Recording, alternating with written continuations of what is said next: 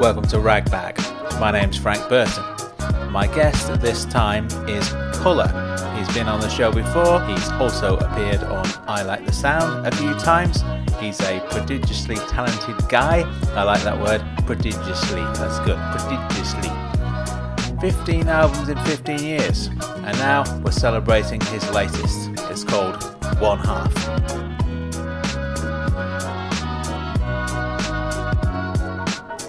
Now, this interview took place a few months ago and I was yet to hear the new record at that time. So Colour gives us a lowdown on that. We also discuss some aspects of his previous album, Colourtivation, and we'll hear a song from that album as well. But first, let's hear a brand new track from Colour's 15th album, One Half.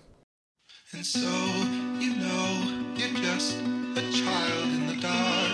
You see, you're all alone at night. You know the darkness very well. You see the conscious forming light within the dark. They must require a sacrificing of what you think you know. What are you waiting for? What are you waiting for? What are you waiting for? What are you waiting for? The consciousness to evolve. The consciousness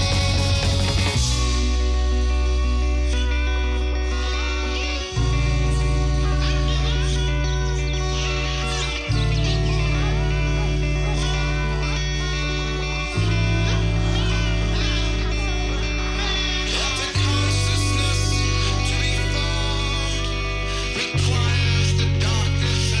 no more. The consciousness to be formed. You say it quietly, whisper it to no one. Keep this secret safe until no soul. Every child's born in the dark.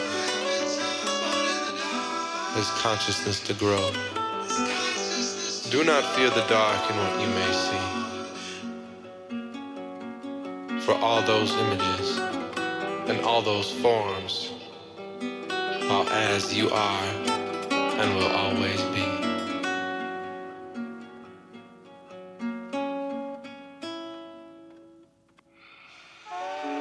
Such is darkness, so is light. They're a function all the same. As above, it's so below. So is fear and is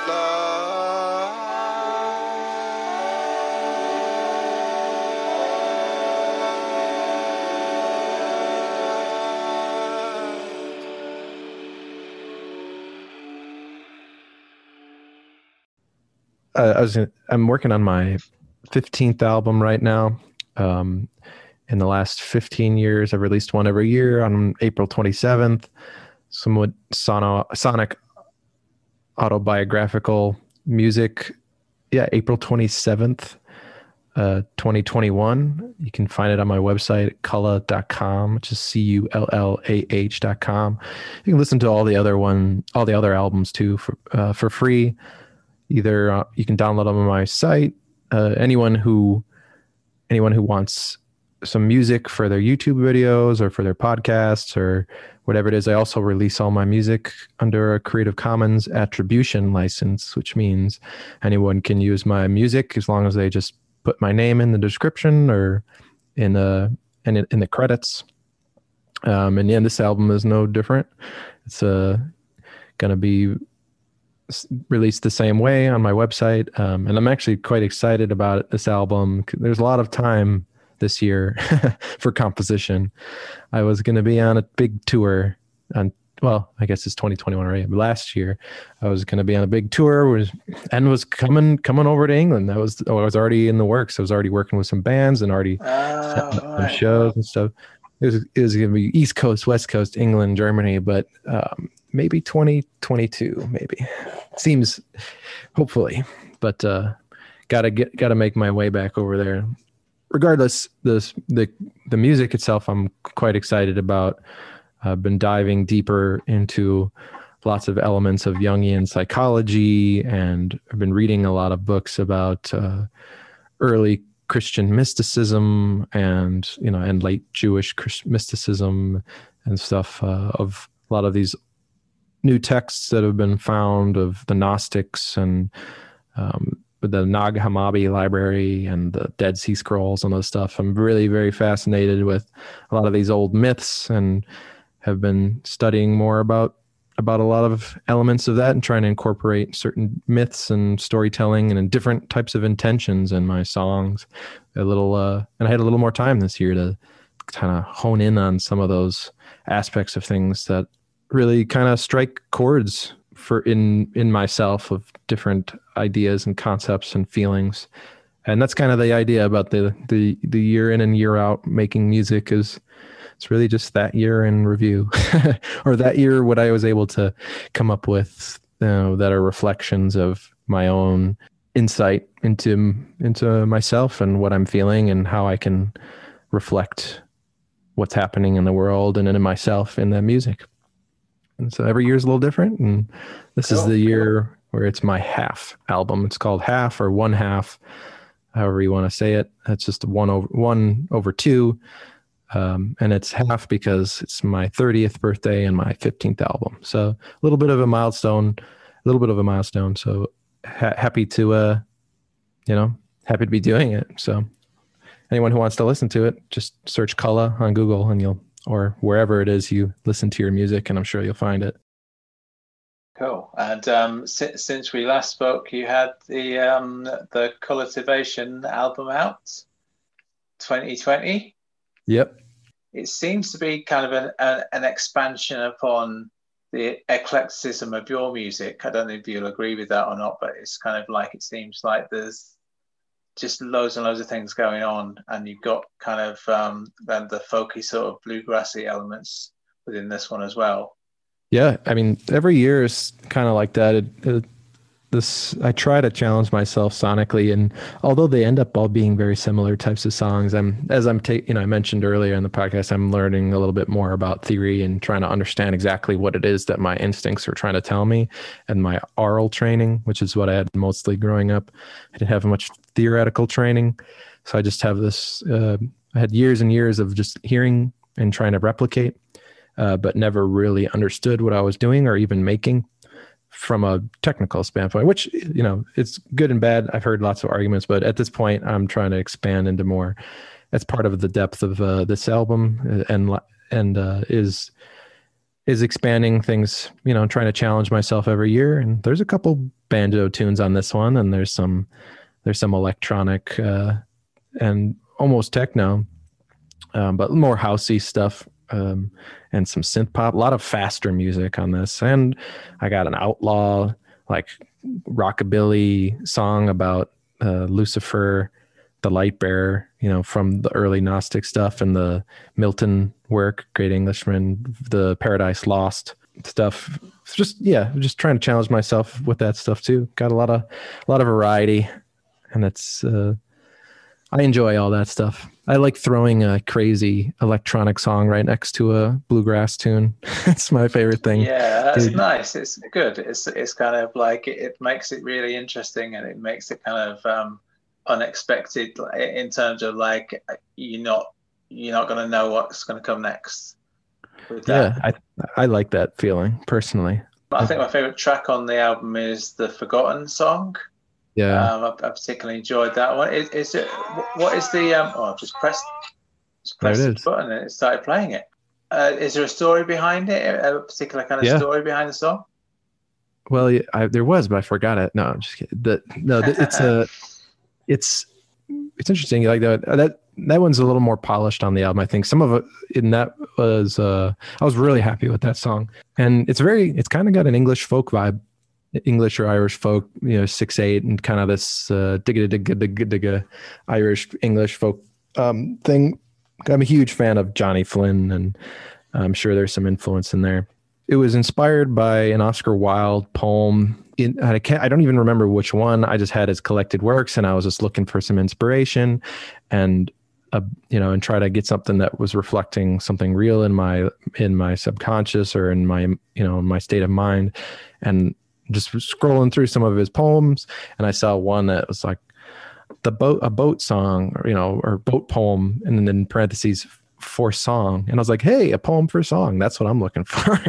And so then I saw a couple, and I just picked out a couple words and just got inspired by fair wind. There was one like fair winds and boat, sailing a boat.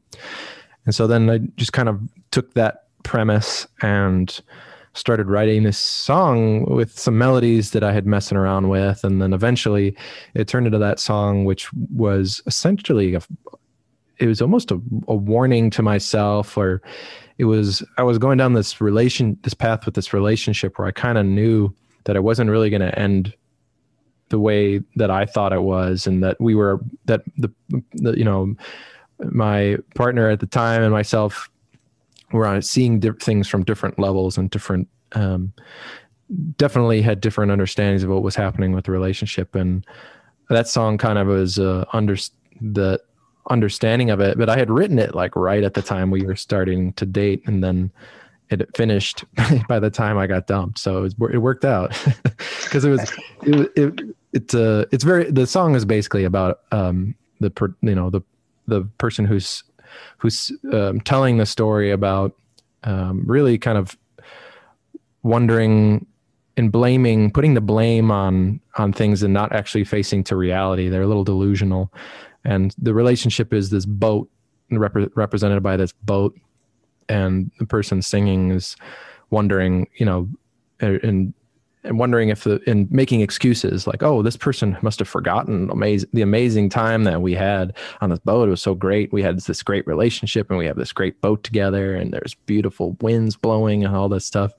But then as the song progresses, you realize that maybe that's not the case. And then it switches from blaming the other, being like, oh, you must have just forgotten. And then it changed to like, oh, I forgot. And then you started blaming yourself. So in that song, it kind of like, it's this projection, outward fantasy projection kind of turned inside. And then at the end, it's kind of this realization that, oh, wait, it's actually an I problem. And even at the end of the song, it's not quite clear that the person hasn't figured out their delusions. But like even, thinking that this is this great thing, even becoming aware that this boat that they have is rotten, but she should still enjoy it, even though there's these terrible things. And there's a pale blue sun, which is actually the moon. So he's calling the sun the moon and all this stuff. So this guy is in a fantasy, really. And the Forgotten Song is, it's kind of just this idea of not facing to the reality of things and building your own fantasy around this concept of a relationship, as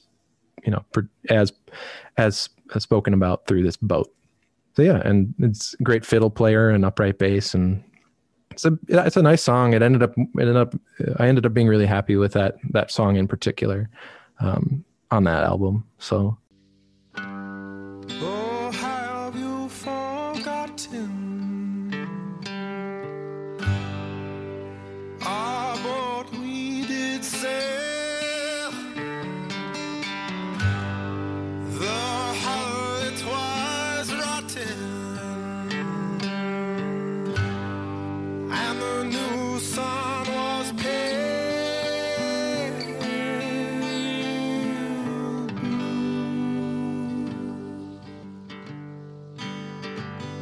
Or have you forgotten how the fair winds blow? Or how we were taught to find solace in woe? Have you forgotten me, love? Have you mistaken my heart, and it's breaking for the fair winds blowing in the pale blue sun?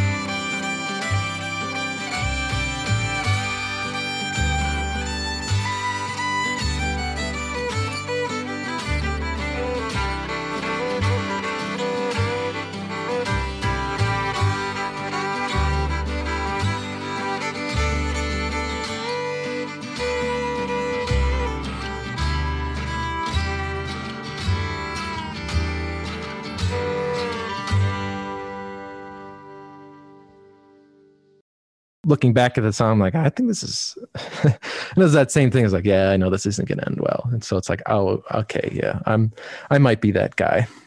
Because I remember at the time, actually, when I first wrote it, I was like, wow, this is a really beautiful song. I was like, but that doesn't make sense. Like, I don't know where that came from. That must just be from something else. It's just like, it's like totally not a reflection of what's happening in I was like, okay, now I'm like, okay, I need to pay. I think I needed to still, it was still part of the process of like, no, I still need to be delusional. I still need to be delusional. But it's interesting having the song as that kind of artifact of that time in your life, I guess. And it meaning a certain thing at one point and then meaning a certain other thing at a later point.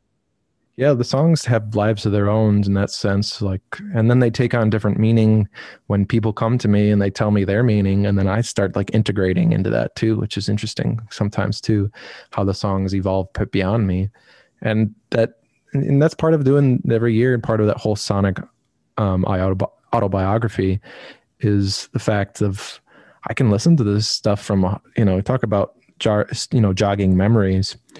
I listened to songs from 2006, 2007, or 8, and the if I really go into it in a reflective mind state, or like or a meditative state where I like can get, I almost get transported back into those mindsets and into those memories and stuff, and it's really quite interesting, quite powerful for me. Like, it gets very emotional because, sometimes when I'm listening to it, it depends on my state, my intention going into it, whether or not I want that to happen or not. Usually I can preface it, just being like, okay, I'm just going to go listen to this. And because it's just, or I'm listening to because someone's playing it or it's being played or whatever it is. But sometimes I'll listen to my discography, usually after an album or like is released, or right when I'm done with one, I'll listen to previous ones because I'm just so sick of the one. And I'm usually at a point where I'm so sick of it. And I actually like, it's like, it goes through stages of development of an album. And when it's, I love it and then I hate it. And then, then I love it. And then I'm just sick of it. There's all these different phases rather, or stages, whatever and it usually takes me like a solid year to two to really get back to appreciating this album as it is. Because usually that whole next year, I'm in a very kind of critical state where I'm listening to it and I'm still hearing all the things that I should have done of the mixing and the production, or like being like, well, I definitely should have re-recorded those vocals before giving it to the mixing engineer. Like, those vocals sound like shit, or whatever it is. But after a year or so, it's like, well, that's definitely is what it is. And it's kind of nice because I get to abandon the songs a little bit, which gives me some more freedom to just move on and start making some more sounds. Yeah, I think that's the way to go with that sort of thing, because I feel that way about my own kind of work that I produce in terms of like, particularly, it's interesting because there's kind of certain stories that I've written that I've kind of rediscovered that I forgot that I'd written them. And I don't have any memory of having written that, but obviously it was me and it was published as me. Right. So, unless I've got kind of a Jekyll and Hyde thing going on. But I think it's just a matter of it being kind of 15 years ago, and I don't kind of remember it, kind of getting the idea for it or writing the thing. Going back in time, sort of like 5 or 6 years, it's kind of like I'll kind of rediscover stuff that I've done then. But it kind of feels like it was a different person who was doing it. Yeah. But because I was a different person then, I was a very different person 5 or 6 years ago. In a way, I can claim I can't claim to have responsibility over those things, and the bits that I like about it, I can go, yeah, that's great, I really like that. And the bits that I don't like about it are kind of like, well, that's okay because it was a different guy doing it. I see it as kind of a double sort of positive. So the negative bits I can just sort of discard, and the positive things I can just claim to be victories of mine. Yeah, exactly. I mean, that it comes with the territory, right? Like there's failure, constantly be failing. And that's part of the yearly cycle thing. I have no choice but to fail each year, right? It's like one way or another, this song is going to be released, and whether or not it's this perfect thing or not, which it usually isn't, but it's usually good enough. And, it just kind of has to be, really. And it's interesting what you said about like really only having a 5 to 6 year memory, because it's interesting because I listen to these old songs and it's like sometimes the memory that gets jogged is the memory of like me remembering it from 5 years ago. You know what I mean? Like it's I'll have the big memory that sticks out is actually the memory of me hearing it 5 years ago and whatever feelings and thoughts that was going on in that moment. So it's like, wow, sometimes, and it is 100% like I'll listen to some of the stuff, be like, that's a different person. 2006, are you kidding me? Like these music, like I was a freaking child. Like I even looking back at pictures, I was with this half album, I'm making a box set of 15 CDs and a little booklet. And so I'm going back through all these like pictures to try and find like photos of me in those years when the album was released, and just seeing that, and then like being able to put that over the music and being like, wow, like that doesn't even feel like me. Like I remember that, and it just feels so. That's what's weird about memory and about pictures and recording this stuff, is just like, yeah, it does feel like a completely different person. But I know that the stuff that it's both me and both not. It's both. Definitely is me, but it's definitely a different me, right? And it doesn't have, you don't have to get too philosophical at the end here, but it is interesting though that as far as everybody else is concerned, those 15 things were made by the same person, whereas kind of your reality is more that actually it's 15 different people who are related in some way. Yeah, I would agree with that. Yeah, it's everyone's. I mean, physically too, right? I mean, from my understanding, we become a whole new set of molecules or something. There's some statistic like that every so often. We are literally, if you're a materialist, right, and want to just, like a lot of science dogma and science today is very material oriented, and even from that perspective, if you're a completely different set of atoms and molecules, right? Technically speaking, you are completely different, right? Yeah, I'm sure there's some genetic markers that say the same, but like, yeah, I mean, but I like that idea of, I think it was like Tesla had some of the ideas, and then there's this have you heard of I think he went to Cambridge, Dr. Rupert Sheldrake? No, I don't know. He's repopularizing these like different hypotheses of morphogenetic resonance, which is an interesting, thing about resonance.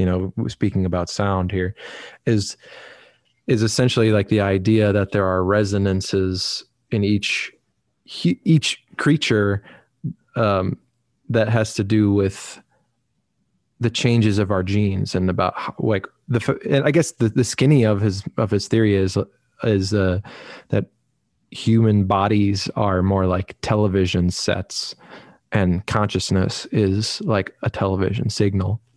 And so based on the genetic code of each individual creature, depending on what they're born as or whatever, they have certain amounts of instructions in the genes, right, in the genetics, but then there's this other element of this kind of consciousness, or this other force that kind of helps guide that growth, right? It's like when you look at a cell and then it goes into mitosis, right, and it just breaks into two, how the hell does it know it's going to be a horse or if it's going to be a human, right? Like, I'm sure a lot of it's genetic, with the genetic code, but there is still a lot of question as to like some of that inner workings. There's, we don't know that fully. And it's an interesting theory just about the collective kind of a more collective, trying to understand and make sense of people like Carl Jung's work with the collective unconscious, right? But like trying to understand that from a more material, or like how can we come up with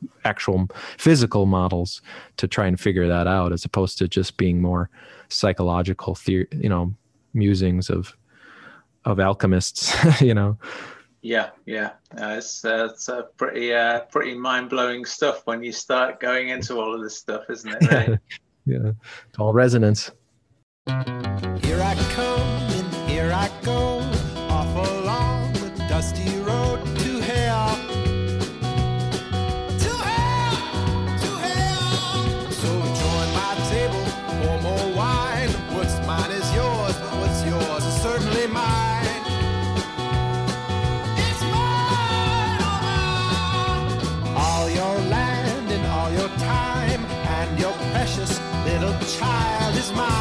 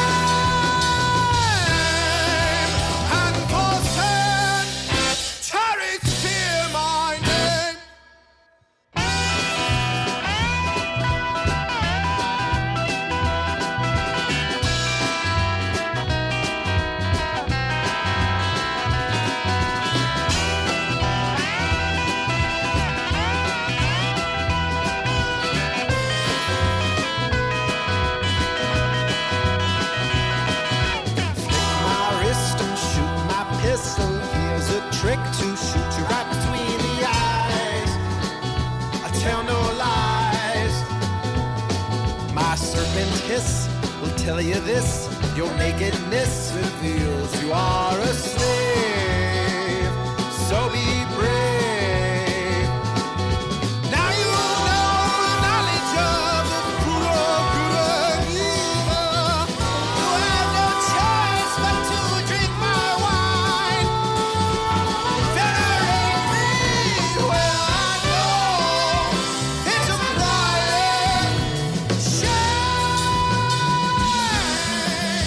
And it's me, your